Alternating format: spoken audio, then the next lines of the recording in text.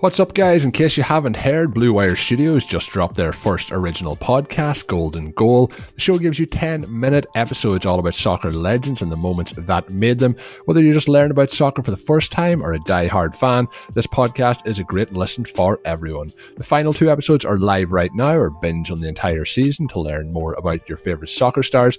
Check out Blue Wire's Golden Goal, available anywhere you listen to podcasts. Mahomes has the time, delivers perfectly downfield, touchdown, Patrick Mahomes with a rope. This one, Adams, touchdown. This time going deep for Beckham Jr. Did he catch it? He did! Hello everyone, welcome back to Rotoviz Overtime on Rotoviz Radio, brought to you by Bet Online and the FFPC. My name's Colin Kelly. You can follow me as always on Twitter at Overtime Ireland, and I'm joined once again by one of the co-owners at Rotoviz, Sean Siegel. Sean, a great show earlier in the week. Really enjoyed diving into one of my favourite shows are usually the ones we dive into full drafts, look through them, get a bit of insight into the decision making. Really enjoyed that show earlier this week. If you haven't listened to it already, head on over after you finish this one and check it out. Sean, we have lots of stuff to talk about on today's show. We're going to look at some players who are going, depending on how you want to value it ahead of ADP, or maybe you're thinking that is the value and we should be taking them at that spot correctly. So we're going to dive into that on today's show. We're also going to look about the wide receiver class and if they could be as historic as that 2014 class. So lots to get into on today's show. But how are things with you? They're good. It's always fun to be doing these drafts, doing the feedback sort of section. Jack has done a great job both setting this up. It's his article today that we'll be looking at in terms of the guys who were the favorites of the Rotoviz staff. It's always cool to see which players are going, like you said, far above ADP, the people that the individual owners absolutely had to have on those rosters. That's something I think that everyone is interested in terms of finding out those very biggest favorites. And that kind of leads us into one of the guys who, not surprisingly, always has been a show favorite, but something we haven't talked about quite as much this season, certainly haven't talked about since the original free agent move back earlier in the spring. So that's going to bring us to today's FFPC stat attack, and that's going to focus on Rotoviz all-time favorite Stefon Diggs. Now, over the last 4 years, these are Diggs' ranks in PPR points per game. He's been 15th, 13th, 11th, and 25th. Now, that last result back from just last year, 2019, is the most disappointing, but keep in mind that he ranked number 4 in the NFL in fantasy points over expectation and set a new career high in points per opportunity. Obviously, the Vikings simply didn't use him enough. Diggs is also capable of playing any and every role at wide receiver. In 2018, he caught 102 passes and averaged 10 yards per reception. In 2019, he received fewer targets than he'd had catches the year before, but he averaged 17.9 yards per catch. His new QB has accuracy issues, but he just fueled John Brown to a wide receiver 20 finish.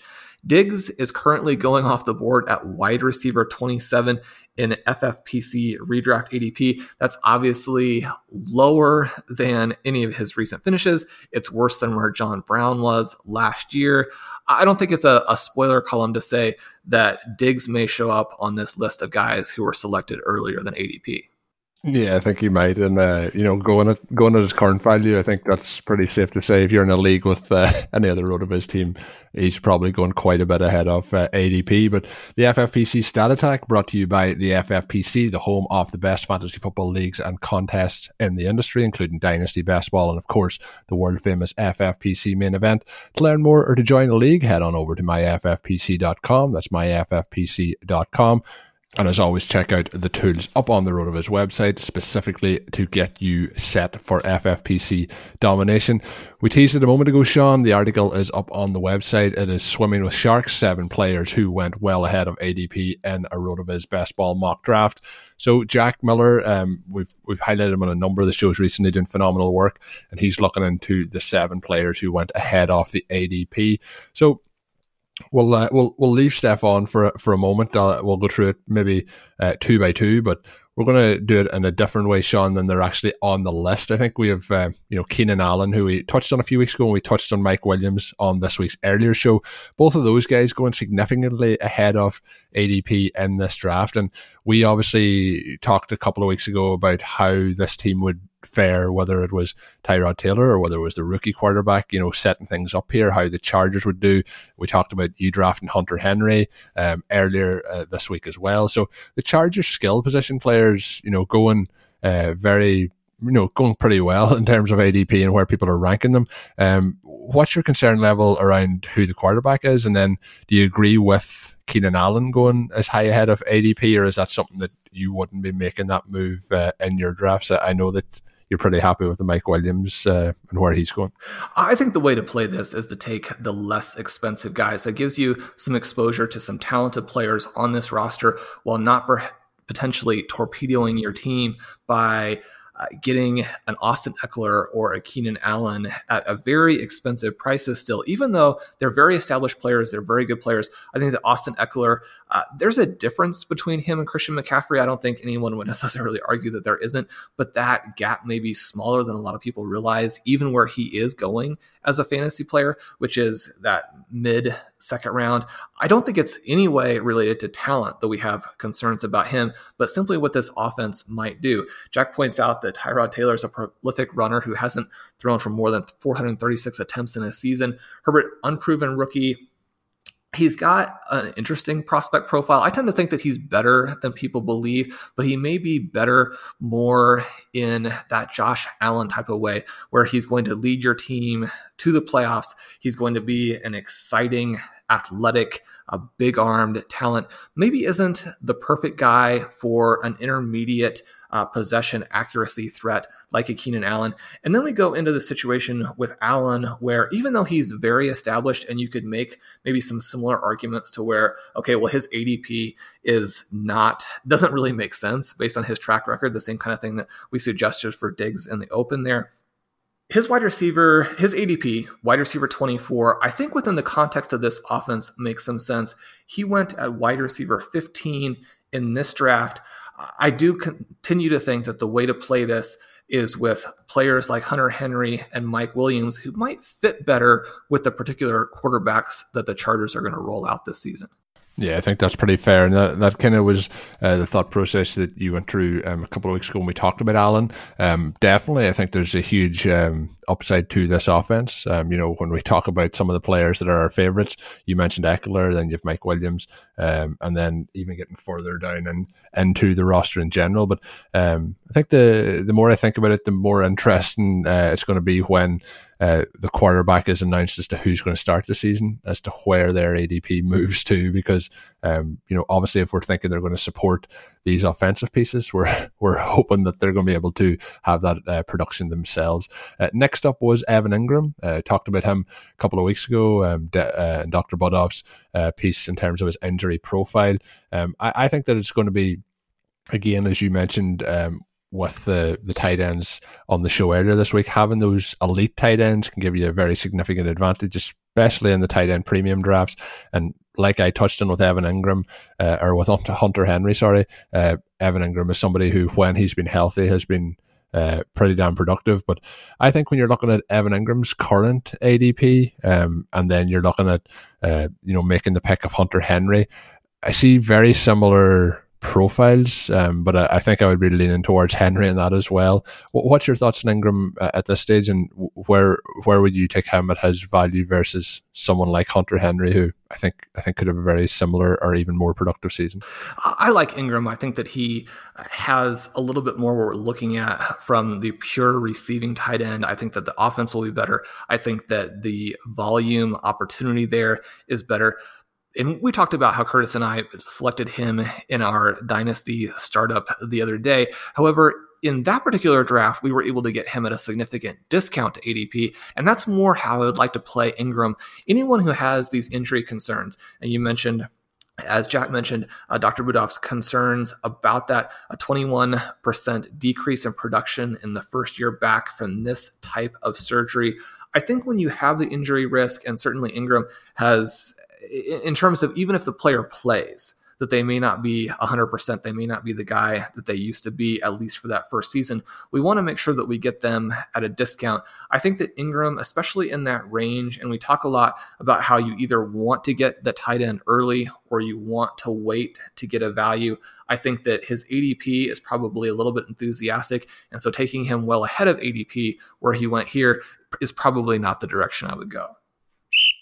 Just before we get into the second half of the show, I want to let you know about our friends over at Bet Online. Sports are coming back, and so are your chances to bet on your favourite teams and events, and there's no better place to start than exclusive partners, Bet Online. Get in on the action for this week's big UFC action, or check out the odds on NASCAR, Formula 1, or the Premier League. Can't wait for your team to come back? Bet Online has future odds and win totals, division winners, and even league championships. Or check out the daily simulations of Madden and NBA 2K to watch and wager on. Visit betonline.ag and use the promo code BLUEWIRE to receive your welcome bonus. That's all one word, BLUEWIRE, to get that welcome bonus. Bet Online, your online wagering experts. What's up, listeners? This is Curtis Patrick. I just wanted to stop by and say thank you for supporting Rotoviz Radio. You are the absolute best audience in the business, and I know it. As a special thank you, I'm offering 10% off your next Rotoviz subscription. Just use code 2020RVRadio at checkout. That's right. Go to rotoviz.com, click subscribe, and enter code 2020RVRadio at checkout for 10% off. You can even extend your subscription. Oh, and one more thing. If you haven't ever done it, please rate and review the podcast you're listening to right now on Apple Podcasts. It's really easy. It only takes like 10, 15 seconds. Just do it. We'd love to hear your feedback. Now, back to the show. The next player up, and you mentioned him earlier, and the stat attack is Stefon Diggs. Obviously, I would class him as like a Rotoviz OG at this point in terms of where he's come from, where the expectations were, and what the Rotoviz team have thought about him the whole way through the process. But Diggs, in terms of where he went in this year, he ended up going 44th overall, wide receiver 20. You mentioned that normally it's 26 is the spot that he's going at, so going quite a little bit ahead in terms of where we would expect. I have some concerns, obviously, about the move. Moving teams hasn't been the best outlet for those wide receivers, but obviously going from I like players in a dome. He's going to be playing outdoors in Buffalo, which isn't the most comfortable position in the world. But if you could pick the strength of the quarterback and tie it to the strength of the wide receiver, I do think it's a pretty prime kind of match to have those two guys together. Like Diggs can pretty much beat coverage in any sort of way that he wants, and then Josh Allen can kind of throw the ball the entire length of the field. So if they can get a connection going there, I think that the sky's the limit for Diggs in this offense. But what's your level of concern? Like, I don't think there's much of a downgrade going from what the Vikings wanted to do on offense versus what the Bills are going to want to do on offense overall. Right, and we talked about how Diggs can really do anything. What we would like to see is him being asked to do everything. Right, he was pigeonholed into this very short area approach in 2018, and then they completely flipped the script and went to almost a pure vertical receiver last year. You look at his air yards numbers and you think, okay, well, this should have been a huge campaign for him volume-wise, but that's one of the areas in which we get back to those targets and how important the targets actually are. You have to have both things, and that's one of the reasons why I like him going to Buffalo. I like the fact that Buffalo actually seems to see him as their Antonio Brown, as opposed to the Vikings, who more seemed to see him as a complement to the other things they wanted to do on offense. Now, we've been sort of promoting Diggs as Antonio Brown light for a while. Now we get a chance to really see whether or not that's the case. Now, even with someone like an Antonio Brown, we see a difference between him with Ben Roethlisberger, who's a star, and him with anybody else. And so Josh Allen may not be Ben Roethlisberger. You mentioned the difference in the weather. That could make it a lot more difficult to complete those long bombs. It could decrease the volume late in the season when we're actually trying to win fantasy titles.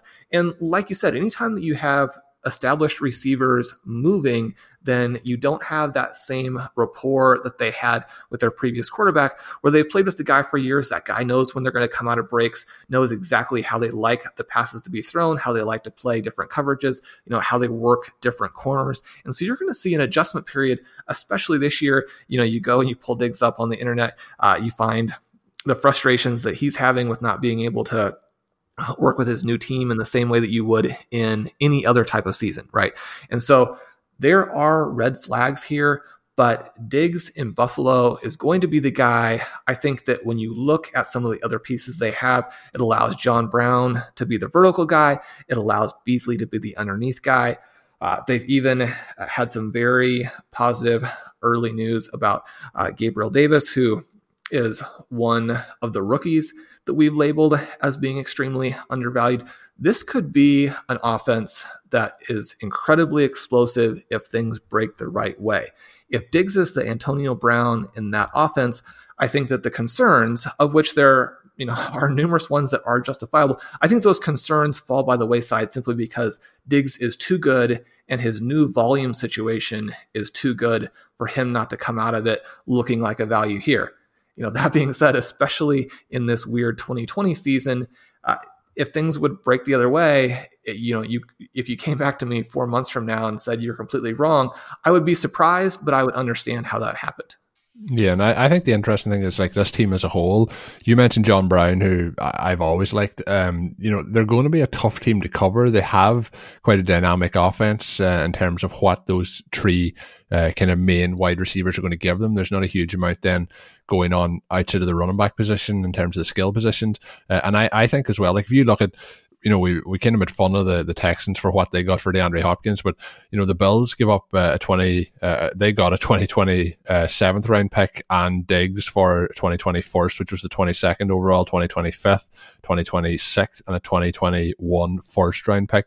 So, like, they give up quite a haul to get Diggs, and it's not just the kind of picks that you give up if you're just going to have him be kind of a guy that's going to be in that offense. So I'm expecting big things, and I think at wide receiver 26, if you were saying to me at the end of the season he's going to fall outside of the top 24 wide receivers or be in the top 12, I would be confidently saying there's more chances of him being in the top 12 than being outside of the top 26 or top 24. I know you should always take the field on those kind of bets, but I think that he is somebody who has huge upside at his current price. We're going to put two together, Sean, for you.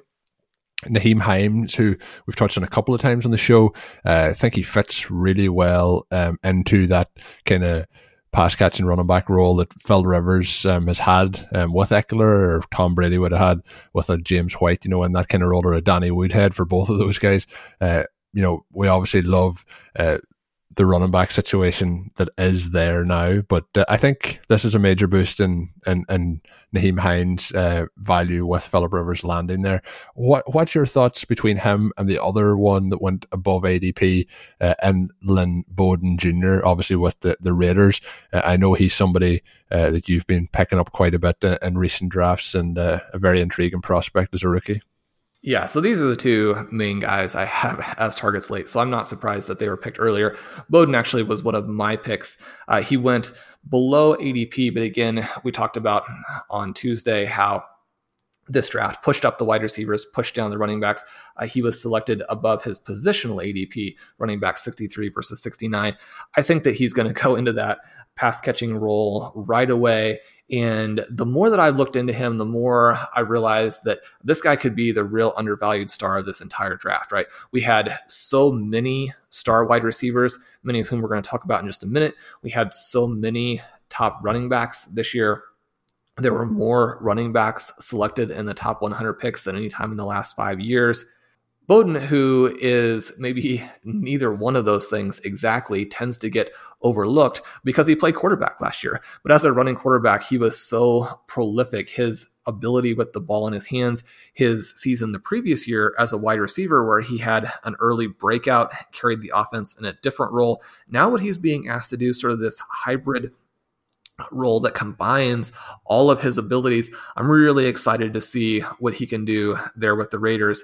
And then, as you mentioned with Hines, this looks like his breakout season, right? He's a guy who's one of the fastest running backs in the NFL. He's a plus receiver. He, again, has that hybrid ability where in college, he had some stretches where he played wide receiver, and now he has Philip Rivers, who, especially where he is now with his arm strength, I would be shocked if there's any quarterback that heads into 2020 as predisposed to dump off passes to the running backs as Phillip Rivers. Now, whether or not the Colts will actually lead the NFL in targets to running backs is a little bit of a different question, but Rivers is the guy you want at the quarterback position if you're drafting running backs to catch the ball. This is something that actually could help Jonathan Taylor and Marlon Mack a little bit more than people realize as well. A difficult situation with those two earlier picks because we don't know exactly how the workload is going to split between them.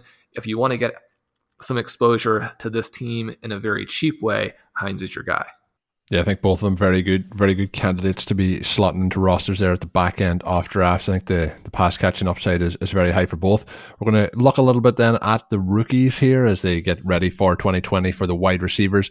We all know about that 2014 class that really has turned out to kind of has fueled wide receiver fantasy production over the last 5, 6, 7 years at this point. 6 years, it's hard to believe it's actually that long ago. But there's 5 rookies that you've picked out, Sean, that you should be stockpiling and redraft this year. Then let the listeners know a little bit about those names. Yeah, so the idea behind this article was just to do kind of a fun little project where we compare the two classes. We look at what 2014 did as rookies, which we know was historic and is unlikely to be something that we see again anytime soon, and then take a little bit more of a global look at rookie wide receiver production, give us a sense of what we might expect and what fantasy owners should be looking at in terms of this current rookie class. Now, the fly in the ointment is always just how much of a difference the truncated offseason is going to make for wide receivers. But I think it's still an interesting question to look at these guys here. So if we start out with the first question there of 2020 versus 2014, we pull up the wide receiver prospect lab and we look at the post-draft rankings. So we can see the different traits in the lab that help us to project wide receiver production. And we look at the projection percentile for these top guys. And what we find is that the two classes are about equally as deep, but they have their strength in different areas, right? We look at that 2014 class, Sammy Watkins, a 98th percentile projection, Beckham 94, Jordan Matthews 94, Mike Evans 92, Brandon Cooks 90. To have 5 guys projected at the 90th percentile or above really is pretty astonishing. And it's astonishing too when you consider that maybe the 2 highest profile guys from that class now are Devontae Adams, who came in at 84, and Allen Robinson, who came in at 79. Both of those guys being drafted very early. You have Jarvis Landry in there at 80. Certainly Odell Beckham still holding his own. Mike Evans still holding his own. We've got a lot of top end. We've got a lot of depth. We contrast that to the 2020 class, and we see that the top guy is Jalen Reagor at 93, CeeDee Lamb at 92. So there were 3 players from the 2014 class above any of the 2020 guys, and then there were 5 players above 90, whereas with the 2020 class, we only have 2. However, we have a very deep group in that 80th percentile range with Brandon Ayuk coming in 89th percentile, Justin Jefferson 89, Hamler 86, Chenault 86, Jerry Jeudy, and Henry Ruggs, in part because of what that Crimson Tide offense does with so much depth. They're in there at 85 and 83. Michael Pittman sliding in between them at 84, and then also Higgins and Mims at 80, with Chase Claypool just a little bit below at 78. So at about the midway point there, the advantage actually flips over to favoring the 2014 class. I think that's an interesting thing to keep in mind, that the 2020 class, more top end, great depth. I mean, the 2014 class, more top end, great depth. Our current class, maybe not the absolute superstars. You look through this class, and I don't think that most people are seeing a Calvin Johnson, a Julio Jones, an Odell Beckham type player, but the depth is astonishing and very, very encouraging. And so then we jump in and we look at a little bit about what these guys did as rookies. And Colm, I think that you would agree that when we look at the receiving breakouts from rookies over the last 20 years, almost a third of them come from this one class, where we actually had 5 guys in 2014 score more than 200 fantasy points as rookies. Yeah, it's just a phenomenal class. From the very start, you have to remember as well, some of these guys played full seasons, but like Odell Beckham played 12 games that season, finished with 297 PPR points, which was absolutely insane. But both him and Mike Evans finishing with 12 touchdowns in that rookie season. Kelvin Benjamin, who for all his athletic downside, and no longer in the league from what I can remember, is that season finished with 1,000 yards and 9 touchdowns. Jordan Matthews, similar kind of situation with him, where he's not a big name any longer, but finished with 202 points that season, 8 touchdowns for him. And Sammy Watkins, obviously Jarvis Landry, who we've talked about, Brandon Cooks. There's just Allen Robinson, just so many players that had such big rookie seasons. And this year, I think, with some of the changes, like if any of these rookies come in and hit the ground running once these training camps kick off, the upside is immense for them. And like you mentioned, it mightn't just have that elite top level overall talent, but when you get to the actual talent that there is, they are probably, in terms of overall, if you add up the scores and average them out, probably averaging out at a better level. So just some phenomenal names in there, and really excited to see what some of them do. I know we both have our favourites in those lists, but it's going to be an exciting rookie year. And I think we have been kind of blessed over the last 2 years with the rookies that have come in, both the guys heading into their third year this year and the guys heading into their second year as well. I think last year's was probably not something we expected to be as big as it was, but just some really, really good young wide receivers. And I think targeting both those second year guys and these rookies is a very good way to gain that edge in these fantasy drafts moving forward here. So exciting stuff. Really good article as well. I would highly recommend heading over, having a read off it as well, digesting it fully, and making your own takeaways from it as well. But Sean, going through them, I always highlight Chenault as the guy that I'm really looking to acquire at his current value as a rookie. Like Mims as well. Who in there at their value, has anything changed over the last couple of weeks? Who's your favorite rookie target at the wide receiver position at the moment? Well, I think my favorites are staying more or less the same. But one of the things that was very interesting in going through this is we do see that rookie wide receivers are continuing to accelerate in their impact. If we look at just the last 10 years, first round rookies have averaged 123 points. Second round rookies average 106. Now, if we want to get a sense of whether or not that makes sense within the context of where the current rookies are going, we can pull up the Win the Flex tool, which lets us look at different formats and compare ADP to points. And Blair's tool here translates the ADP into sort of an implied point total for you, right? So it gives you a sense of what players at that ADP have historically scored.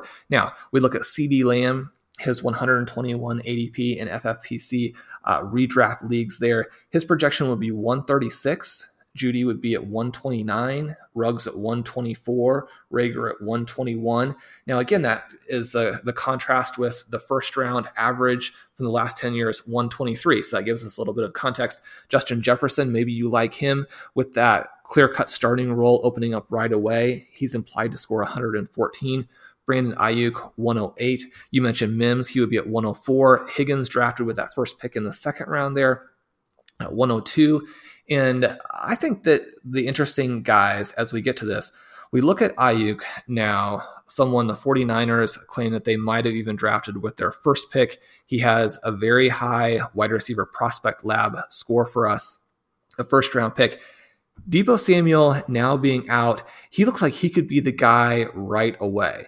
The fact that he is being projected below what first round receivers have historically scored, I think makes him almost a no-brainer selection. You put him in with Chenault there, who sort of outperforms in the wide receiver prospect lab. And then we mentioned those guys who we talked about on Tuesday at the end of a deep, long FFPC best ball league where you're going 28 rounds and you're looking at Hamler and Claypool being available in the round 24, 25 range. You think about their profiles and how that might be a good fit for best ball, then I think they also become no-brainers there really late. Those are guys who have a lot going for them and yet tend to get lost a little bit because this class is so deep.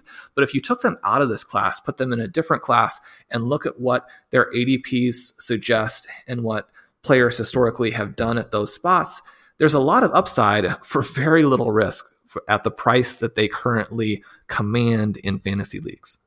I think it's very true, and I think it's going to wrap us up for this week's 2 editions of the Rotoviz Overtime podcast. Make sure you are subscribed on your favorite podcast feed, and as I mentioned on the last show as well, drop us that written review, helps us out a lot here on the podcast.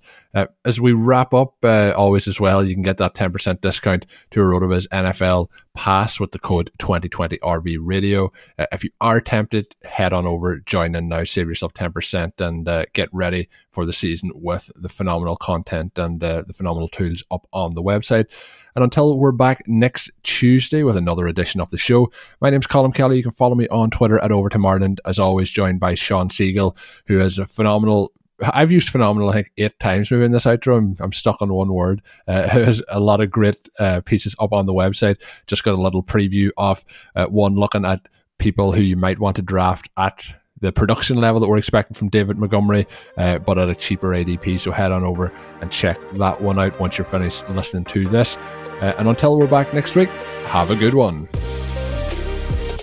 Thank you for listening to Overtime on Rotoviz Radio. Please rate and review the Rotoviz Radio podcast on iTunes or your favorite podcast app. You can contact us via email at rotovizradio@gmail.com. Follow us on Twitter at Rotoviz Radio. And remember, you can always support the pod by subscribing to Rotoviz with a discount through the Rotoviz Radio homepage, rotoviz.com/podcast.